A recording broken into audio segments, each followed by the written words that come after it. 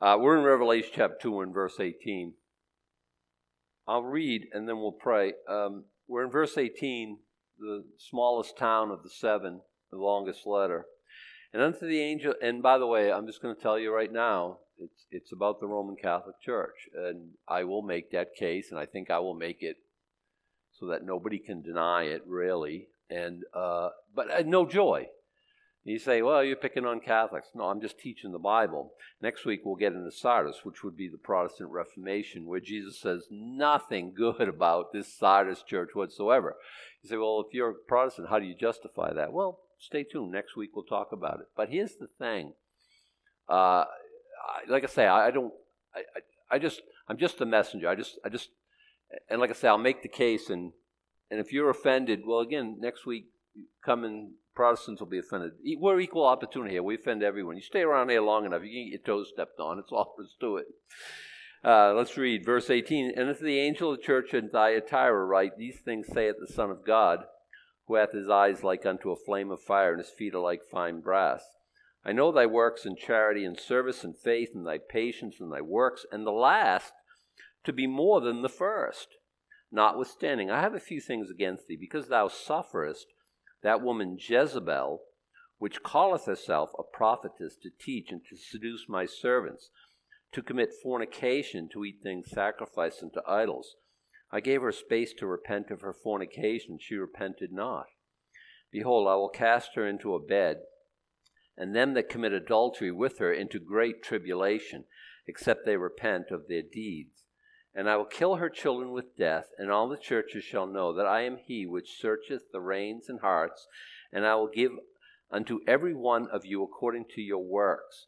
But unto you I say, and unto the rest of Thyatira, and as many as have not the doctrine, and which have not known the depths of Satan as they speak, I will put upon you none other burden, but that which ye have already. Hold fast till I come. And he that overcometh and keepeth my works unto the end, to him will I give power over the nations. He shall rule them with a rod of iron, as the vessels of a potter shall they be broken to shivers, even as I received of my Father. And I will give him the morning star. He that hath an ear, let him hear what the Spirit saith unto the churches. God, would you bless to our understanding this word? And it's here for a reason. And all Scripture is given by inspiration. It's profitable for, among other things, doctrine. We would have good doctrine, Lord. And we would know the things that you would have us to know. And Lord, Father, because this is a, Sanctity of Human Life Sunday, we pray that you would roll back the evil that is abortion. And it's a stain and a blight. And if we're going to enter into a period of judgment here in the United States, who can say we don't deserve as much? But Lord, we love you and we love life, and we want to minister to those who are in that really tough situation, and we pray your blessing on the center, Lord, on all the pregnancy centers here in the state, Lord. And you just use ones like our sister Wendy and Penny up in Bangor, Lord, to just make a difference in people's lives and help them from making disastrous choice. And Lord, Suze was talking about for the legislature coming up, if I know what I think I know, I would say any bill that's even slightly pro-life is dead on arrival. But Lord, aren't you the God of magnificent wonders and works, and you can change hearts, and you can do miracles, Lord. And so we pray, and we'll continue to pray, Lord, for your great blessing. We ask it in Jesus' name.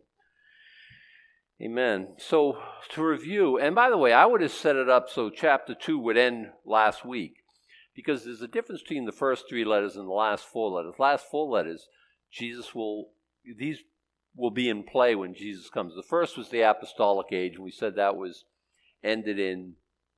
started on Pentecost, ended in circa 100, okay? And the next was the Smyrna church, and that ended in 330. It was about 100 to 313. That was the suffering church. Say, well, suffering still happens, but not the whole body of Christ like it was at that time, was under persecution. And then we saw Pergamos, perverse marriage, where the state and religion went to bed together, and it was a perverse marriage. It always is.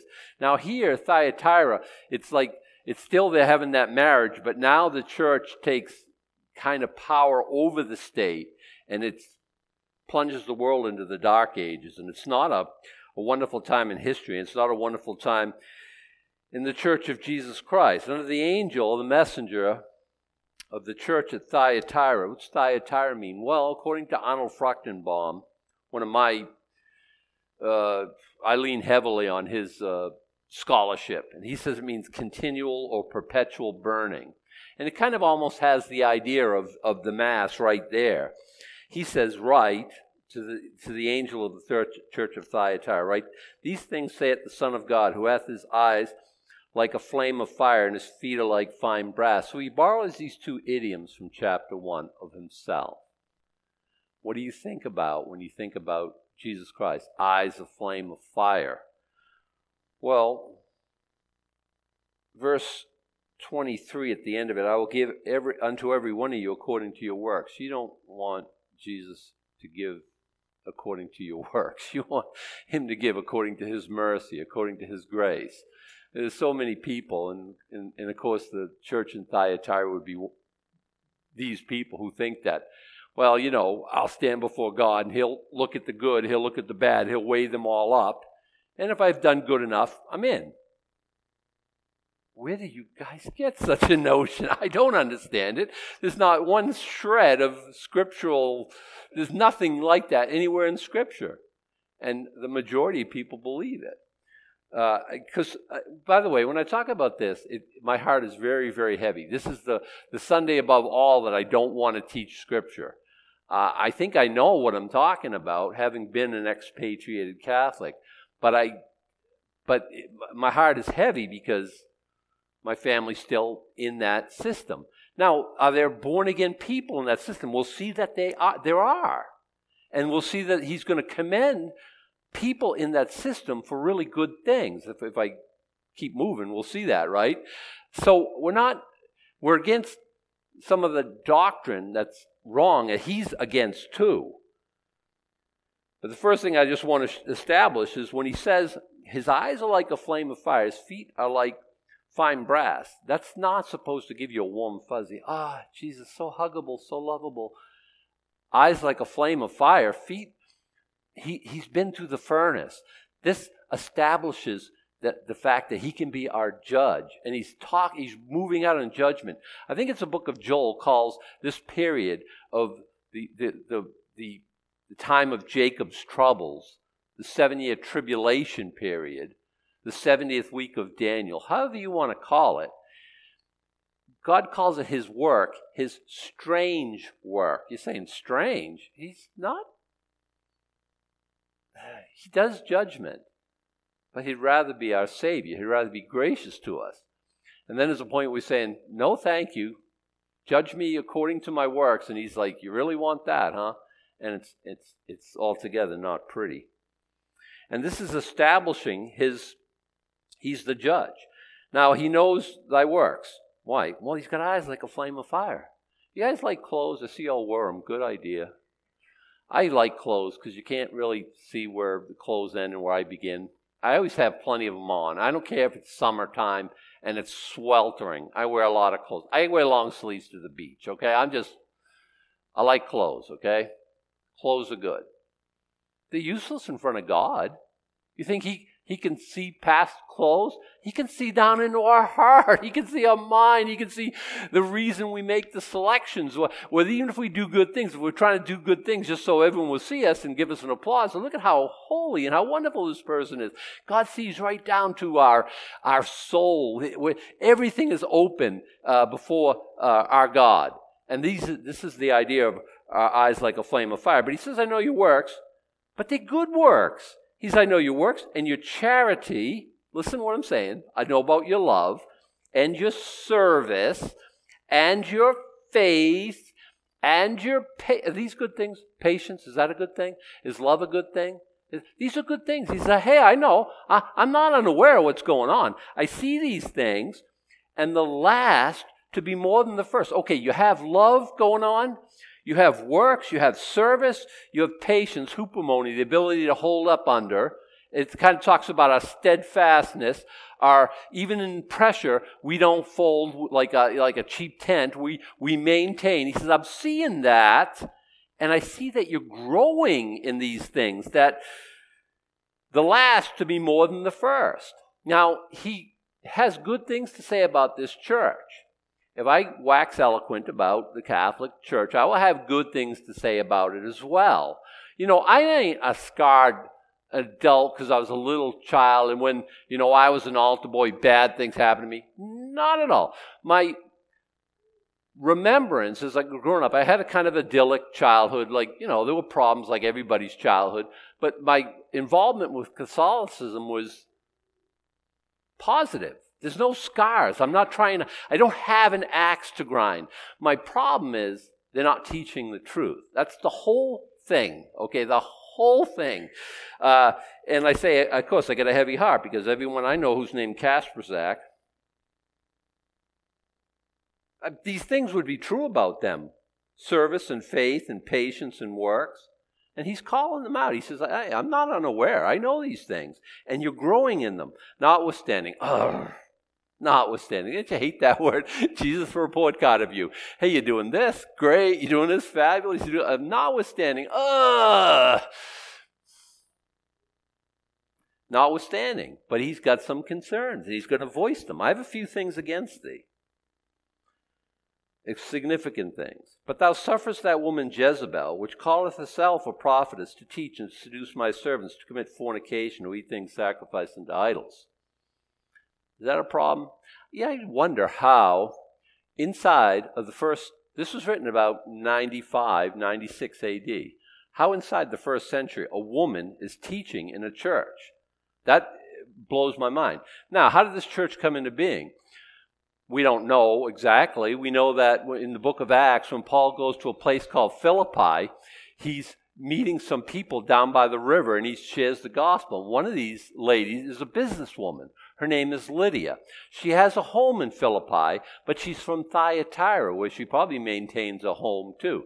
Remember, she's a seller of purple. The idea is purple dyed garments, which is Thyatira is famous for. Well, here she is selling these, and she meets up with Paul, and she gets saved. Now, did she go, and the Bible says, whose heart the Lord opened? I love that. I feel like that's what happened to me. I was going along fat, dumb, and happy, didn't care about God, and God just reached in and grabbed my heart and opened it to the things concerning the Lord. Maybe that's true of you as well. So he opened her heart, and she became a believer. Did she go back to Thyatira in the course of business? I don't know. Did she establish a church there? I don't know. You remember Paul taught 2 years at Ephesus? That was the first church. Did it catch on like right along that wheel that we talk about, this ancient postal route that is the 7 churches? I don't know. If she established the church, maybe it would be natural for, a woman to follow up like, yeah, that's fine, no problem. Her name, I don't believe, is Jezebel. I think that's used symbolically here because, one, we don't name our daughters Jezebel. We'll say, that Jezebel.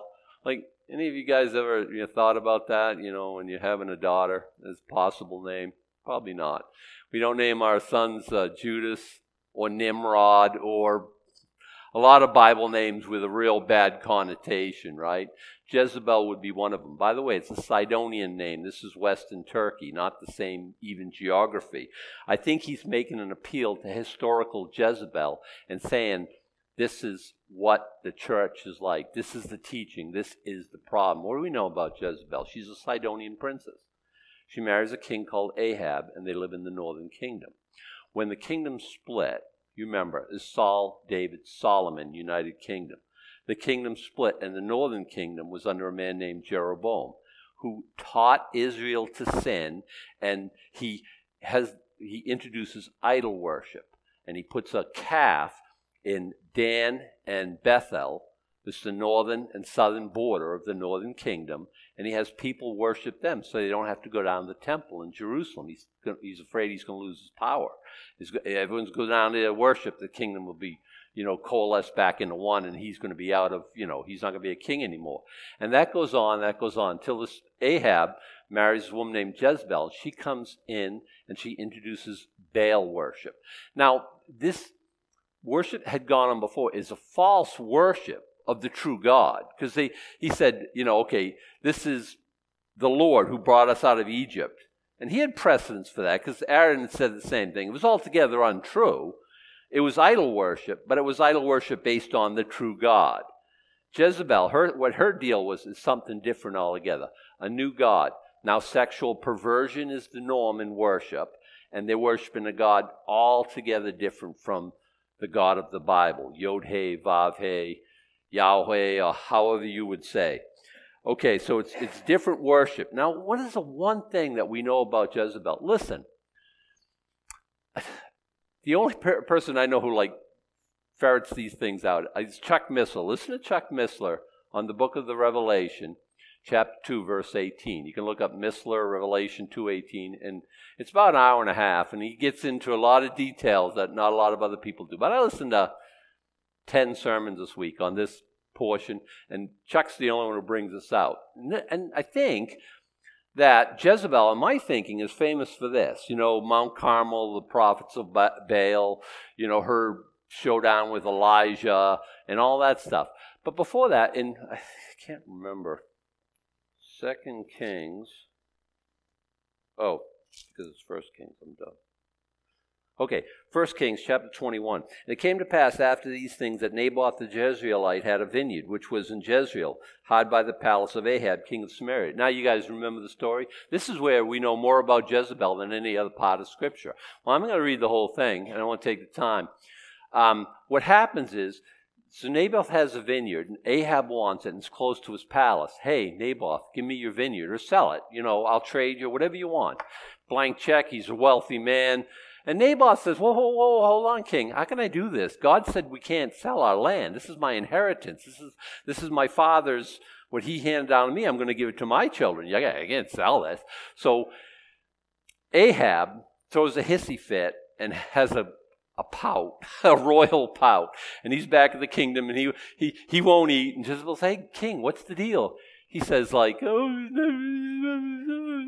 and just has because he's a drama queen. And so what does Jezebel do? Don't worry, honey. I'll get you Naboth's vineyard. So she writes a letter to Jezreel, I believe it is, where Naboth comes from, and says, I want you to proclaim a fast, set Nabal on high at the fast, and I want you to have 2 guys who hire them, because in the mouth of 2 or 3 witnesses may every word be established. Hire these guys to testify against Naboth that he, 1, blasphemed God, 2, blasphemed the king, then take him out and stone him. So we already have the trial, how it's going to end out, okay? We know what kind of justice we're going to have. We're going to drag him out, kill him, his children, and we'll just have the vineyard. That's all it is. What is it? It's an inquisition. That's exactly how inquisitions happen. Now, I believe the Spanish Inquisition and the Inquisitions followed. It was to rub out Protestantism. When Protestants, became, okay, we'll torture people into repenting. But the problem quickly became, okay, we wiped out this heretic. Now what do we do with all his stuff? Well, we can't give it to his kids, because the children of heretics shouldn't inherit. I got it. We'll split it with the church and the local authorities. Now, if you read, I was talking about Wednesday night, Dave Hunt's book, A Woman Rides the Beast, he graphically talks about all the different... Listen, when somebody's knocking your door at night and accuse you of heresy because they want your vineyard or your farmlands or your wealth, you're not going to repent enough. I repent. You repent of what? Everything I just repent. You're wealthy. You're in the crosshairs. And I'm going to get your stuff. The church is going to get your stuff, and the local authorities will get half. You see the great incentive there, the great evil incentive behind the Inquisition? I'm sure it might have started out. And by the way, I was talking to a Catholic theologian, and I brought up the Inquisition. He said that was really a mercy, because hell is so awful, that torture by comparison, if they are showing you that this is a choice not to be made, that's really a good and a godly thing. I thought, what verse are you possibly finding that in? And where does God tell you torture people to the point of death and death to get them to see the light? What verse, what scripture, what... But I think this is what we're talking about. You suffer that woman Jezebel, the Inquisitioner. She calls herself a prophet. Does Jesus call her a prophet? No, he does not. She calls herself a prophetess. So she's teaching and seducing my servants to commit fornication, to eat things sacrificed unto idols. And I heard a lot of people this week talk about what it means to eat things sacrificed unto idols. I think it's a spiritual. By the way, every time the woman is in Scripture in a spiritual sense, it's always talking about a religious system. Okay? A woman rides the beast. A woman in chapter 12 of Revelation we'll see is the nation Israel. The bride of Jehovah is a woman, and that's the Jews. The wife of Jehovah, I should say, the bride of Christ, again, a woman. So when you see a woman, as a figurehead, it's of a religious system. This is a religious system, and we're seeing the woman Jezebel as a figurehead. Anything happened during this, her administration, can we call it? Well, a couple of things that I just thought we might... And listen, these are a few things taught by the Catholic Church to this day. Okay, this was like a phase they were going through. 1, justification by works, not simply by grace through faith. 2, baptismal regeneration, that a person is saved by baptism. These are teachings of the Catholic Church. And by the way, they're biblically, teachably, provably incorrect. 3, worship of images. Now it says, oh, wait a second. People don't worship images. I did. Maybe you didn't. I did. Twice in this book, John will fall down before an angel, and both times the angel say, oh, stop it. None of that. And, in the language, the angel's coming unglued, does not want to be worshipped, does not want to have somebody bend the knee before. And I think that would be wrong altogether. I've talked about this at length in the past. Don't ever bend your knee or genuflect in front of another man. Ever. Kissing somebody's ring, when pigs fly, as far as I'm concerned. My knees are devoted to bending to the authority of Jesus Christ and Jesus Christ alone, and no man. The exceptions, I've said this before, when you're talking to somebody in a wheelchair and you get down to there, I don't think God's going to be jealous of that. Or with little children, meeting them on eye level, I don't think God's upset with that. It's customary for a man when he's proposing marriage to take a knee. Probably a good idea. A supplicant begging and beseeching this woman why this really bad idea is really a good idea. Yeah, a genuflect there, I think that's fine. And of course, this will work with people in hospital beds to get down to their level and stuff like that. Other than that, I'm not bowing and scraping before. God is not, He doesn't, there's no way. There's no way. He doesn't want that. I think it, and so people would say, I remember this Catholic apologist, and the first time I heard that, I was saying, you're a bunch of Mary worshippers, and he said, no, to the saints dulia, to Mary hyperdulia, to Jesus latrio. And so he goes Latin on me. I had to look it all up. Worship to God, hyperdulia is like regard to Mary, but hyper, like big regard, okay? And to the saints, you regard them. You do devotion, big devotion, and then worship to God alone. And I'm thinking that one, I don't know the last two of them regarding saints or hyper regarding Mary. I don't see it anywhere in Scripture. But beyond all that, I don't know if you're getting it down to the common man. I remember when I was a little kid, little kid until I was 20 years old, I used to genuflect and bow in front of statuary and think it was a noble and a good and a godly thing. So I'm back to the idea, worship of images. 4, celibacy, forbidding priests to marry, a further distinction between clergy and laity. 5, confessional. where sins are confessed to a priest, and then who then declares absolution of these sins. 6, purgatory, a place of confinement which is neither heaven nor hell, but a place where one has to be refined before going into heaven, and so sanctification is not complete at death. Transubstantiation, the concept of the continual and perpetual sacrifice of Jesus, written to Thyatira, remember, continual burning. Indulgences, where through the giving of money a person's time in purgatory could be reduced. Penance, involving the torment of one's body in order to reduce time in purgatory. And finally, Mariolatry, the worship of the Virgin Mary, her elevation to the Mother of God, and the declaration of her deity.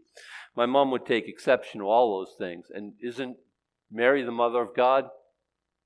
That phrase doesn't appear anywhere in Scripture. Yes, she's the mother of the humanity of Jesus Christ. You know, my mom was around a whole generation before I was, like your mom was too. That's how it works, right? She's older, hopefully wiser, and she gave you birth and navigated through, you through the terrible twos and all that. And did Mary do that with the humanity of Jesus Christ? Well, she certainly did. Did she do that with the deity of Jesus Christ? No. Jesus would be the creator of Mary. And so the phrase Mother of God, I don't understand. Yes, Jesus is God. We all understand that. Why are you using phrases that are non-biblical? Because they kind of elevate her to some co-deity. I don't know how else to say it. So I think I have a few things against it. You suffer that woman Jezebel, which calls herself to teach and seduce my servants to commit fornication. Real fornication? No, spiritual fornication. Maybe there was sex sin involved in that. I don't know that. But I think it's when you worship a different God besides the God of the Bible, he calls that fornication. He calls that adultery. Hey, you're cheating on me. You're stepping out on me. What's going on here? I'm a jealous God. And we worship God and God alone. That's what the Scripture tells us.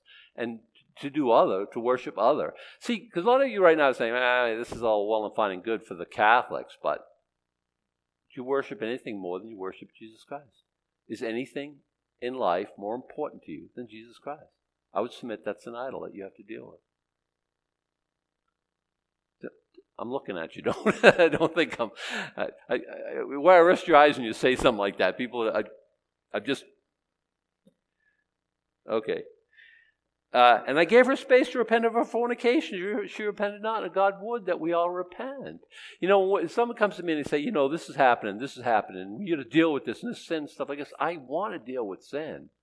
But let's give God a chance to work. He wants to, every time you step over the line, he crushes you like a bug because that's who God is and he can't wait for you to mess up and he's going to, whoa, chill. God's good. He's our gracious Heavenly Father. And when we're messing up he calls us to repentance. He gives her a chance to repent. Sadly, she would not. You know what I'm going to do? I'm going to cast her into a bed. She wants to commit adultery. She wants this fornication. Yeah, she's going to be in a bed all right. Again, I think it's a symbology here. I'm going to cast her into a bed and then they commit adultery with her into great tribulation. Jesus just promised this woman is going into the great tribulation. Adam, you said that this woman is the Catholic Church. Not all of Catholics are going into tribulation, but the day after the tribulation, is there going to be Mass at St. Peter's Cathedral? Is the Pope going to... This Pope? Let God be the judge. This Pope, he's the one who says that good atheists go to heaven. What about Jesus says, I am the way, the truth, and the life? No man comes to the Father but by me. He would say, that's just Scripture. I'm the Pope. I mean, think about it. Will there be churches in session after the rapture? Many. Maybe the majority. Will people come here? So Saturday night is the rapture. Will people be assembled here Sunday morning? I hope to God, no.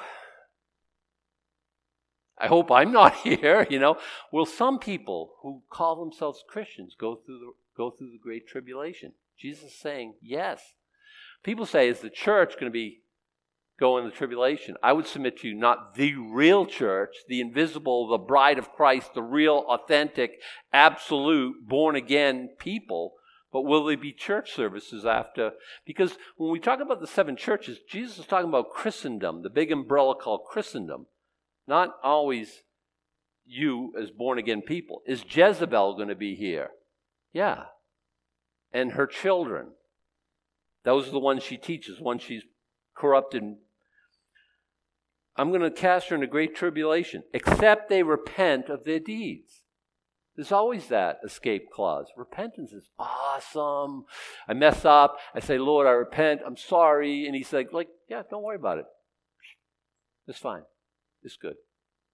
We're back together again, where everything's good. Repentance is awesome. I will kill her children with death. Now, that's the worst thing to be killed with right there. I'm just telling you. You have New American Standard. I will kill her children with plague is the word. Interesting in 2020 and 2021. I will kill her children with plague, and all the churches shall know that I am he which searcheth the reins and the hearts. How can you be he that searcheth the reins and the hearts? Didn't I tell you? I have eyes like a flame of fire. I know what's going on in your heart of hearts. And I will give everyone unto you according to your works. And I am just sweating bullets anytime God talks like that. Lord, I don't want on my best day you to give according to my works. I want you to give according to your mercy, according to your grace. It's funny that he would say this to his church. I was brought up. You're going to get you're going to reap what you sow. You're going to get what you've got coming to you. If you've been sending up a storm, you're going to stand before God and he's going to say, you're in a heap of trouble, mister. And a lot of people believe that. A lot of people still believe that. Well, there's some truth to that. Outside of Jesus Christ, we are judged for our works. And what happens? When we read the great white throne judgment in the book of the Revelation, everyone's judged according to their works, and everyone goes to hell. Everyone in front of the great white throne judgment, whose names are not found written in the book of life. Is there another way to get to heaven? Not that I know of, other than being written in the book of life. How does that work? Jesus Christ writes your name in the book of life when you're saved. Or maybe he writes everyone's name in and crosses them out as they die without. I don't know the mechanics of it. I don't know how it works. I know if your name's not in the book of life, you're all done. How do I get my name written in the book of life? Trust Jesus for salvation. Otherwise, you're trusting your own works. That is foolish beyond. We can go to Revelation 21 and read it, but we've been there a lot of times. And I still got about 6 verses left, so let's keep going. But unto you I say, and unto the rest of Thyatira, as many as have not this doctrine, which have not known the depths of Satan as they speak, I will put upon you none other burden. Isn't that good? Well, why do they go to that church anyway? Because it's the only one in town. When they started the church, there was a church in town, and that was it. That's all you had. So we have people, true believers, who love Jesus, who are saved by the blood of the Lamb, who have trusted Jesus for salvation, who are going to a church that has all this doctrine, and they're saying, oh, Lord, help us. What's going on here? And he's saying, listen, just hang on. Just hang on. But I say unto you the rest in Thyatira, the ones I'm not going to throw into the great tribulation, are the really saved people in the Catholic Church. I was one of them. No, listen. So I got saved. I was a devout Catholic, and I got saved. I got saved by the blood of the Lamb. I trusted Jesus for salvation. I was still Catholic. If the rapture happened then, would I have been raptured? I believe it. I had a lot of baggage and a lot of wrong concepts and a lot of bad theology. That's the way I was brought up. But I love the Lord. I got saved. Are there Christians in the Catholic Church? I think this is saying that there are. And by the way, someone don't believe in the historical. How do you throw a 2,000-year-old lady into the Great Tribulation? That won't happen. It's been 2,020 years as far as we know. Is there a lady running around 2,020 years old that we don't know about? It's the system that he's talking about. If it's not talking about that, I have no idea what he's talking about. I'm going to put no other burden on you. You are known the deep thing of Satan. You don't have this bad doctrine. Just hang in there. As many as have not the darkness, have not known the deep depths of Satan, I will put upon you no other burden, but that which you have already. Hold fast till I come. I just told you something that you should just think, oh my goodness. Hold fast till I come. He just promised that this church, this Thyatira church, would be here when he came. And he mentions his return to all the churches remaining. I'll just give you the end from the beginning. Will the Sardis church, the Protestant church, be here when Jesus comes back? Yeah. That missionary church, the Philadelphia church, will that be here when he comes? Yes. That's the one we all want to be part of. Is the lousy Laodicean, lukewarm, makes me want to puke church going to be here when he comes back? Yeah. And he makes reference to his return to all these churches, which is ridiculous if he's not coming back while they're still in session. The first three churches, he doesn't mention his return. Why? Because they've faded away in the history. That's the only thing you can take away from that. So here he says, hold fast till I come. You say, but that must be a long, how do you do? Just day after day, you just do the things he wants you to do. You follow him, you love him, you serve him, you worship him. It's easy peasy. I mean, he gives you the spirit to make the right decisions and stuff. It's not pulling yourself up by your own bootstraps. It's not religion. It's a relationship with the living God. Stay faithful. Hang in there. I know things are tough. I know where you live. I got the eyes of fire. I can see it all. It's all open for me. I know how it's going with you. I know what's going on. Hang in there. Hang in there. I'm coming back. It's going to be a good day. What's going to happen in America in 2021? You better not even think about posting anything that's against the new president or against the new Congress or against freedom of speech. Died in America in 2021. I'm just freedom guy. It's the only thing I care about. It's the only thing worth living in. And what you say, freedom? Isn't Jesus? Yeah, but it's for freedom that Christ has set us free. Stand fast. Don't be entangled again in yoke of bondage. It's all about freedom as far as I'm concerned. And losing freedom of speech, that was a dark day. Will it reverse itself? Maybe. It doesn't look like it. I told you, brace for impact. 2021. I don't know what's going to happen. Will there be attack on the Church of Jesus Christ in America? All signs are that it will be. What's your message? What does Jesus have? Hey, hold fast till I come. Keep on keeping on. All they can do is kill you. Unless you find someone worth dying for, you don't have anything worth living for. I don't know how to say it. Let's keep moving. Hold fast till I come. He that overcometh and keepeth my works unto the end, to him will I give power over the nations. Jezebel is power hungry. That's her whole thing. That's the whole thing. If you look at the Vatican, again, read the book, A Woman Rides a Beast. I know someone's already ordered that and stuff, and it's good. I probably have a copy kicking around somewhere. I'd probably get it out, dust it off, and loan it. I don't know. It's all about, the papacy is all about temporal power in Europe during what we call the Dark Ages. That's the whole thing. Power. It's all naked, brutal power. And he's saying, power? Really? I'll give you power. Is you want power? Listen, hang out with me. I'm going to give you power. You're going to rule the nations. That's how it's going to be. He that overcometh and keepeth my works unto the end, to him I'll give power over the nations. He shall rule them with a rod of iron. As the vessels of a potter shall they be broken as shivers, even as I received of my Father. Okay, I'm going to go over, but just stay with me. This is Psalm 2. This is the first time we read Psalm 2 here in this church. You guys you'll probably be able to recite it as I read it. Why do the heathen rage and the people imagine a vain thing? Why does the deep state think that I don't know what's going on? I'm just paraphrasing. Perhaps, the kings of the earth set themselves and the rulers take counsel together against the Lord and against his anointed. Read here Christ. The people are taking counsel. Read here conspiracy. That's what we're talking about. The people take counsel together. against the Lord, that's Yod-Heh-Vav-Heh, the God of the Bible, the God and Father of our Lord Jesus Christ, and against his anointed, that's this Christ. Let us break their bands asunder and cast their cords from us. We don't have to do what God says. We can do our own thing. He's not God of us. He ain't telling us what to do.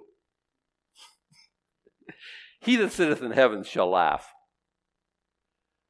We're going to set up our own thing. We ain't going to bow to God. We get to let him run our lives.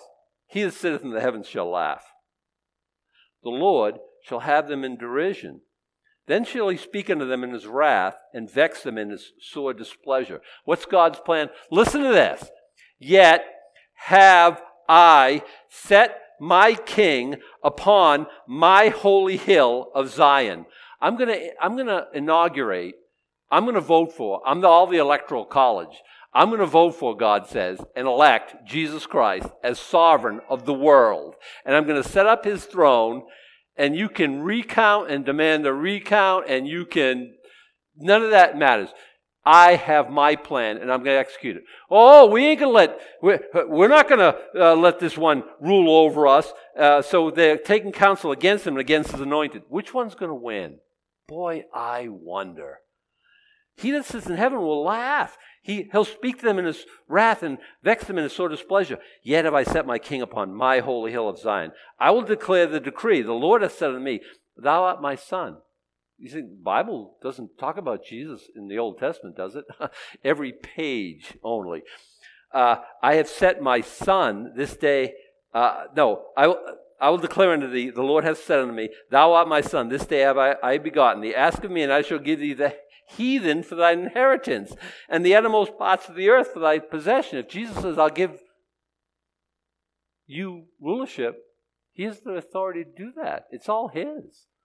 We're going to read something very exciting when we get to the 6th chapter. He starts opening the seals of the scroll. What's that all about?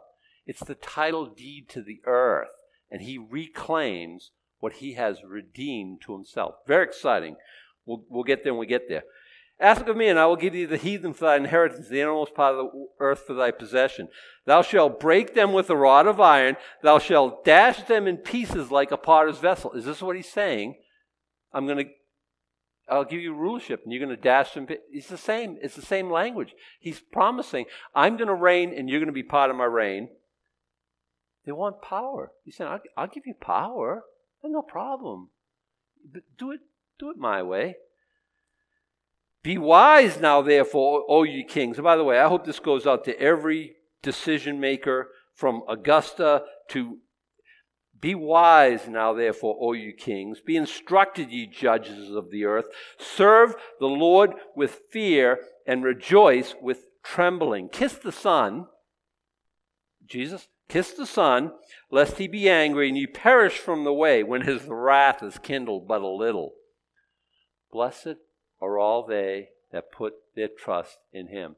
It's a wonderful blessing to put our trust in Jesus Christ. Back to, and we'll finish up here in Revelation chapter 2. Thanks for staying in with me. He shall rule them with a rod of iron, as the vessels of potter shall they be broken to shivers, even as I received of my Father, and I will give him the morning star. What am I going to do with a star? You can burn my pocket if I try to put it. Morning star, thanks, but that's kind of a little bit weird. Not at all. If you go to the end of the book, and you don't have to, I'll go there for us. In chapter 22, in the closing parts of the thing, I, Jesus, have sent my angel to testify unto you these things in the churches. I am the root and the offspring of David. I'm David's late great, and I'm also his in the other direction. He's my late great. I'm the root and the offspring of David, and the bright and morning star. So when Jesus is promising, I'll give you the bright morning star, Jesus is saying, I'll give you myself.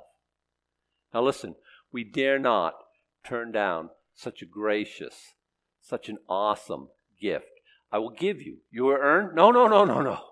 No, we receive Jesus Christ and his gracious gift. We don't earn salvation. We receive it as a gift. Just, I'll give you me. And imagine, can you imagine? Can you wrap your brain around this? No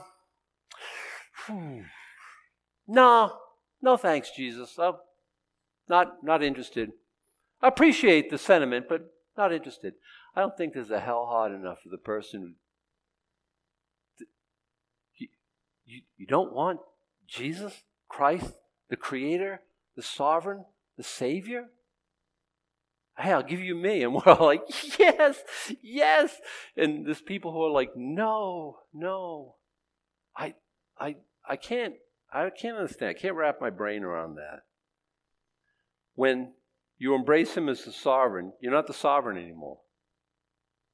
And I know that's always a big part of the equation in some people's thinking. We ate the apple, I know good from evil, and I ain't spitting it out.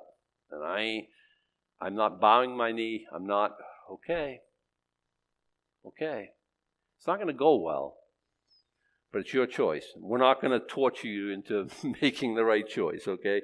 I'm going to give him the bright morning star. He that hath an ear, let him hear what the Spirit says to the church. And I talked last week, I think I mixed up some people. Now, he that hath an ear is the postscript. And it's just a line of demarcation because it was the overcomer's part of the body of the letter, and he that hath an ear is a postscript. It was vice versa. It was he that hath an ear, let him hear, and then it went into the overcomer as a postscript. He's just saying, okay, this is different now. These four, and the last four churches will have this same format.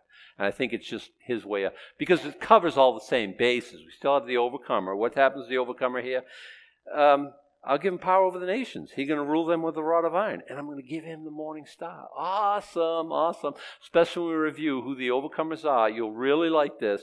And then, he that hath an ear. Because, I'm not Catholic. I never was Catholic. I don't care about any of this stuff. Are you an idolater? Are you involved in the deep things of Satan? Is somebody or something more important to you than Jesus Christ? You have to repent. That's all there is to it. I trust that I don't want to sound judgmental and come across as like an idiot and yelling and hollering and shouting and stuff. I don't know how else to say it. Repent. Trust Jesus for your salvation. Let's stand, let's pray. Noah, you're up, bud. Father, the church is in a bad way, and we thank you for the warning. And I think we have an ear to hear. I trust that's the case. Lord, I specifically thank you for saving me, showing me your word, help me trust you as the Savior and you alone. And Lord, perhaps there's others here who need to make that same decision. I pray, Spirit of God, that you'd move on their hearts. May the Lord bless thee and keep thee. The Lord make his face shine upon thee and be gracious unto thee. The Lord lift up his countenance upon thee and give thee peace. Amen.